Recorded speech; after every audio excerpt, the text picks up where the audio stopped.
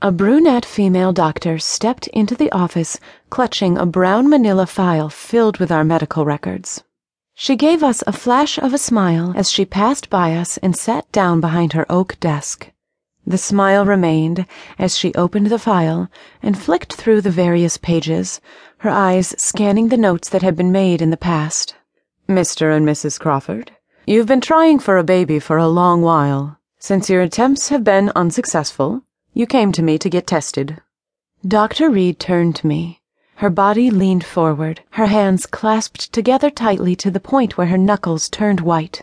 "Chloe, we've tested your fertility, and everything is normal and healthy." Sean, my husband, looked at me and grimaced. "Told you it was me," he said. I reached for his hand and gave it a gentle squeeze. "It's okay," I said reassuringly. We both glanced at the doctor. The look of sadness and even pity was clearly showing on her face. She took a deep breath and looked at Sean. "I'm sorry, Mr. Crawford, but the test showed that you have low motility." She glanced down at the notes, her fingers tracing the values on the page. She continued the bad news. "While it is possible to fertilize the eggs, the chances of a successful pregnancy are very slim." It was Sean's turn to hold my hand. He leaned across. "I'm sorry," he whispered. I turned to him and cupped his face with my hand. "You have nothing to be sorry for, darling. I love you and always will." I was upset, and the tears threatened to flow, but I held them in check. I felt that I had to be strong for Sean. "So, what can we do?" I asked, my attention now back on the doctor. She turned and reached for the leaflets, picking them out like she was picking cards at random. She gathered them up, tapped the table, and then spread them out in front of us. "The options are that you can have IVF. It's not guaranteed, but you are very fertile, but you do stand to have a good chance of conceiving." Dr. Reed then tapped the next leaflet.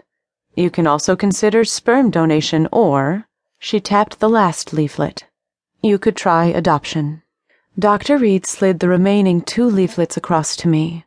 I picked up the sperm donor leaflet and opened it, my eyes skimming over the text inside.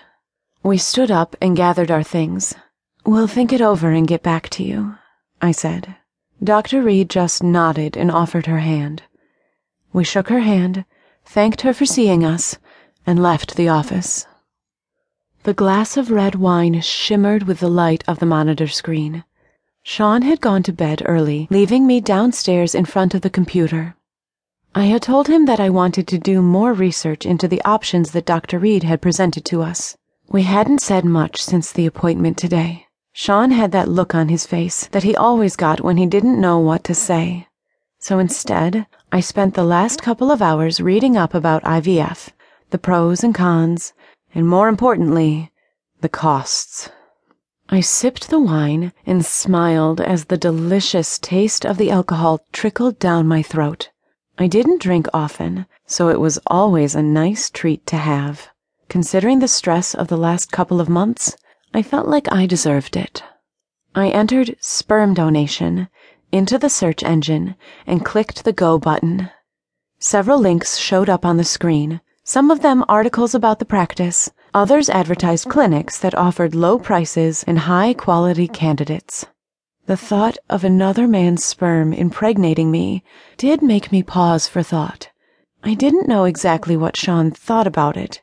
Did it threaten his manhood? Would it make him feel any less of a man? I sipped the wine as I read more information about it. It did intrigue me, but I knew in myself that I wouldn't go ahead with it if Sean wasn't on board. My marriage and love was too important to throw it all away because of my desire to have a child. I jumped when I felt a pair of strong hands touch my shoulder. "What are you looking at?" he asked me. He kissed me on my neck, making me shiver. I peered up at Sean and gestured towards the screen. "I'm researching our options," I said. His eyes drifted to the screen. He just nodded and turned away.